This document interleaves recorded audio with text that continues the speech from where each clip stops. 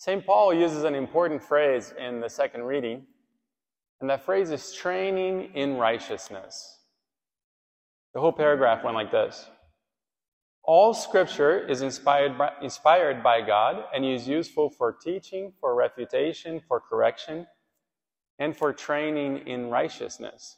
Or another translation, for training in virtue, so that one who belongs to God may be competent, equipped for every good work. When you think about the concept of training, what comes to mind? Now, some of you probably play sports now or did in the past, so you know all about training for a sport. You have to run, you have to lift weights, you have to drill, you have to practice. Training is what makes you become better at playing a sport. Or same thing for playing a musical instrument. We don't learn to play a musical instrument overnight. Hours upon hours of training, scales and chords and rehearsals. If you were in the military, you know all about morning PTs and training and drills and getting yelled at. All these things are part of being in the military, part of training. And thank you for your service for all who were. There's also some training associated with our social lives, isn't there? We train in order to know how to relate to others. We don't know that intuitively. We get better at it over time with practice. Anyone who's been married or who is married now knows how difficult it is to be in a long-term relationship with somebody. It takes a lot of training. And they'll tell you that, and they'll tell us, or you will tell us, that it's not something that ends. The training doesn't end at the wedding day. If anything, it really just begins at the wedding day. Training goes on. How to improve marriage, how to improve family life. And this weekend, many of you, or most of you, some of you, went to homecoming last night, and there was a football game the night before, Friday night. And I understand that the team, you guys won by 50 points or so, so it was a blowout. So whoever was on the team knows all about training. But for homecoming itself, I think, is a part of training in this sort of social way. Homecoming and prom, all the little rituals that are involved in these dances. First, you have to muster up the courage to ask somebody to go with you. That's really difficult at first, but then it gets easier over time. And then you have to go and you have to rent a tux or a suit, or you have to go and buy a nice dress. And the girls, you have to make the discernment of who you're going to say yes to. And that takes courage and prudence and wisdom, and that gets better. You get better at that over time with training. Then, of course, the dance itself, dancing in groups and dancing as couples. Before the dance, going out to dinner, going over to your date's house to pick her up. And all of these things, these rituals, these little rituals that societies, communities, humanity, we've been engaging in these things for centuries, for millennia. Homecoming itself and prom itself, maybe I don't know how old those are, but the little mini rituals that are involved in those things are very, very old. And I propose that they're all ordered towards one thing. They're all ordered towards preparing you for one day to be able to drop on one knee and ask somebody to marry you. It's all leading up to that, to then start a family. So this training now isn't arbitrary. It's not just for fun. It's ordered towards something. It's leading you towards something. Now, with all of these different types of training, there is one area, one type of training, that's the most important of all. And it's the most important of all for two reasons. First, because it has eternal consequences. In other words, whether we get good in this area may actually determine whether we spend eternity in heaven, in God's loving embrace, or whether we spend eternity in hell, in eternal punishment, as the scriptures tell us. And the second reason why this area is important is because it impacts every other area of life. So if we get better in this area, we're going to get better in every other area. That area is training for righteousness, training in virtue. You've probably heard of the virtues. You know what they are, or you've heard a list of them. There are the theological virtues. Those are the most important: faith, hope, and love. And not love as a feeling, but love as willing the good of another, as a habit, practiced over and over again, trained over and over again. And then there are the cardinal virtues. There's prudence, justice, temperance, and fortitude. And then there are all the little daughter virtues, so-called. Diligence and discipline and modesty and chastity and patience and kindness, humility, obedience. All of these virtues help us in all the other areas. Help us in our relationships, in our careers, in training for sports, everything. It's what allows us to do good works, to be competent in good works, as we read in the readings. Or more to it, it's what allows us to be good. It's equivalent to being good. The more virtuous we are, the more good we are. It's absolutely crucial for the Christian life. So how do we grow in virtue? If it's so important, how do we do it? Well, of course, we practice.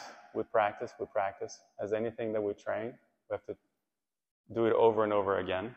And I'm going to use an example from a famous athlete, Muhammad Ali. You've probably heard of Muhammad Ali. You remember him. He died a few years ago. He was a boxer, arguably the greatest boxer of all times.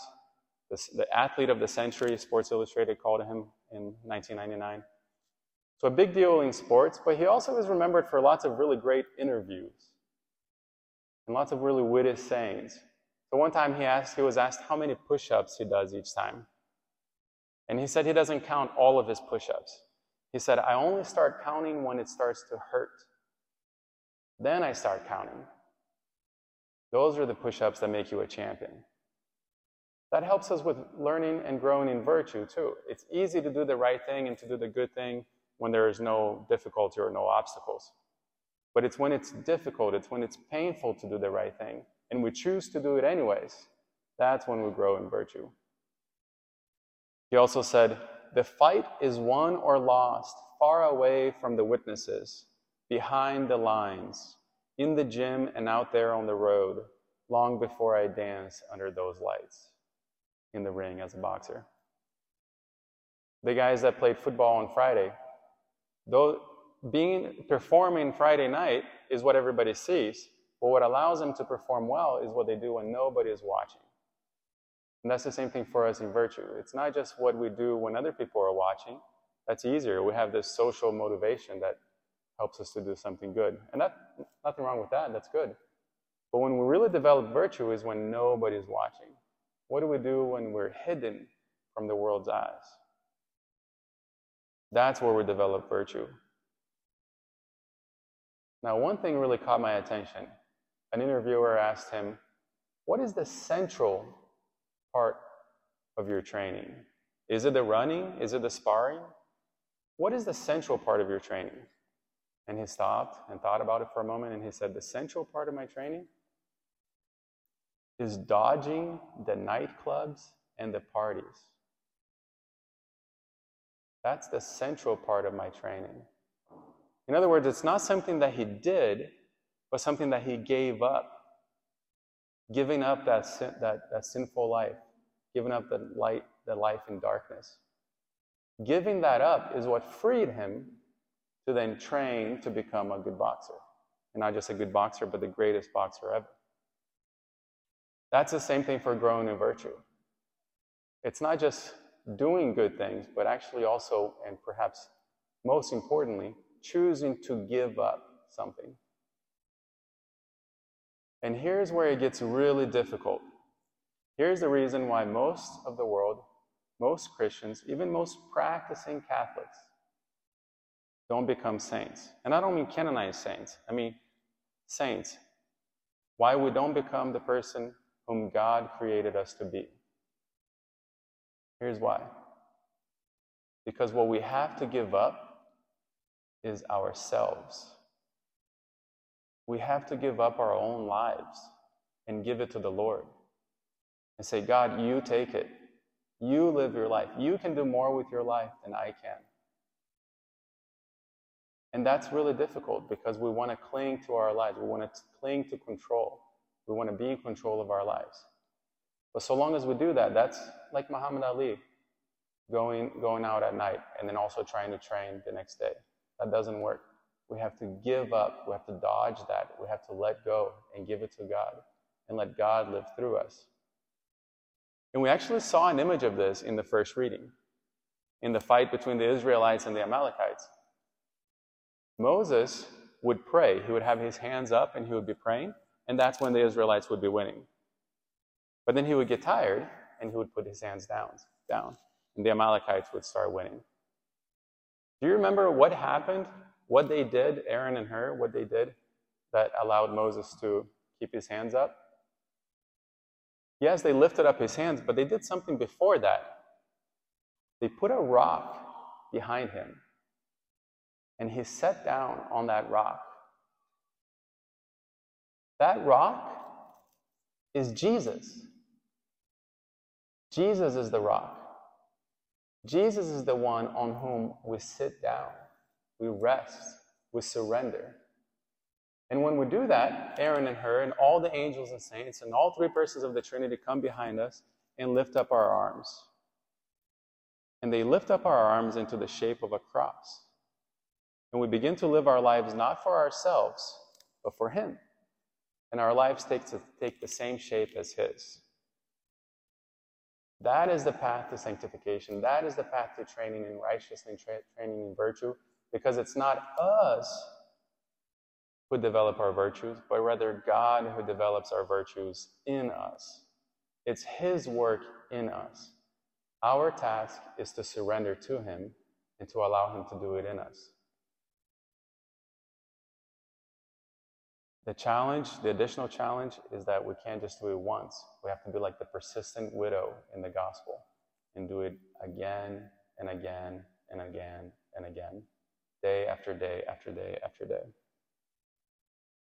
As we do this, even starting right now, as we come to this rock here, this altar, this Jesus here, we come to Him, we surrender our lives to Him, we begin this life of living not for ourselves, but for Him. And we make the commitment for the first time, and we renew it. We say to Him, Jesus, I give you my life. Jesus, I give you my life. Jesus, I give you my life.